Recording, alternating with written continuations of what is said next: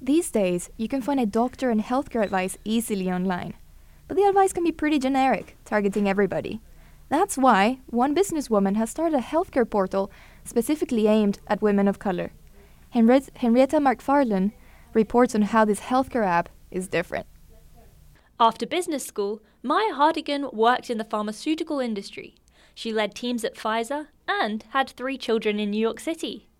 But when she went to the obstetrician, she always felt like she wasn't getting healthcare targeted at her as a black woman. I think what sometimes subconsciously happens for us is that we have lots of small marginalizing experiences. If this is happening to me, what is happening to so many of our other mothers of color? According to the CDC, black women are 3 times more likely to die from a pregnancy-related cause than white women.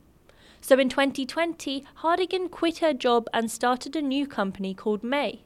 That's MAE, named after Dr. Mae Chin, the first African-American female to graduate from NYU Medical School. Mae is a website filled with pictures of pregnant women of color and inspirational quotes. Patients can use the site for weekly check-ins to ask specific questions, talk to a doula, and get general advice uniquely for them. And there's a big potential audience.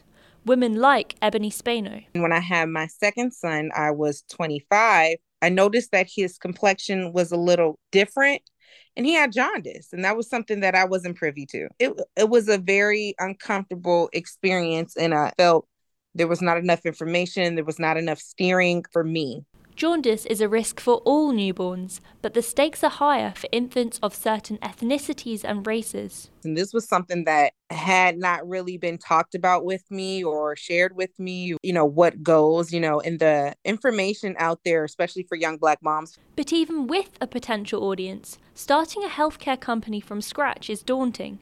Maya Hardigan experienced this with the launch of Mae. I was a team of 1, so all of that was very overwhelming for me. We know how few dollars go to women entrepreneurs. We know how many fewer dollars go to women founders of color. Eventually, in September 2021, Hardigan raised $1.3 million in a deal with Steel Sky Ventures. The business plan for Mae is, in part, to make money by tailoring their services to people on Medicaid.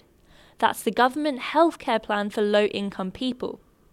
Lots of companies don't want to deal with Medicaid patients, but Hardigan knows they're essential. We're seeing Medicaid fund about 50% of births in the U.S. each year, but for Black women, we're seeing that number at more like 65-68%. It was a really conscious decision for us to say, focusing in on Medicaid. And lots more companies want their focus to be on women of color. Hurdle, Health in Her Hue, and Clinify Health, to name a few. Competition isn't a bad thing. More services means more access to healthcare for women of color. Henrietta McFarlane, Columbia Radio News.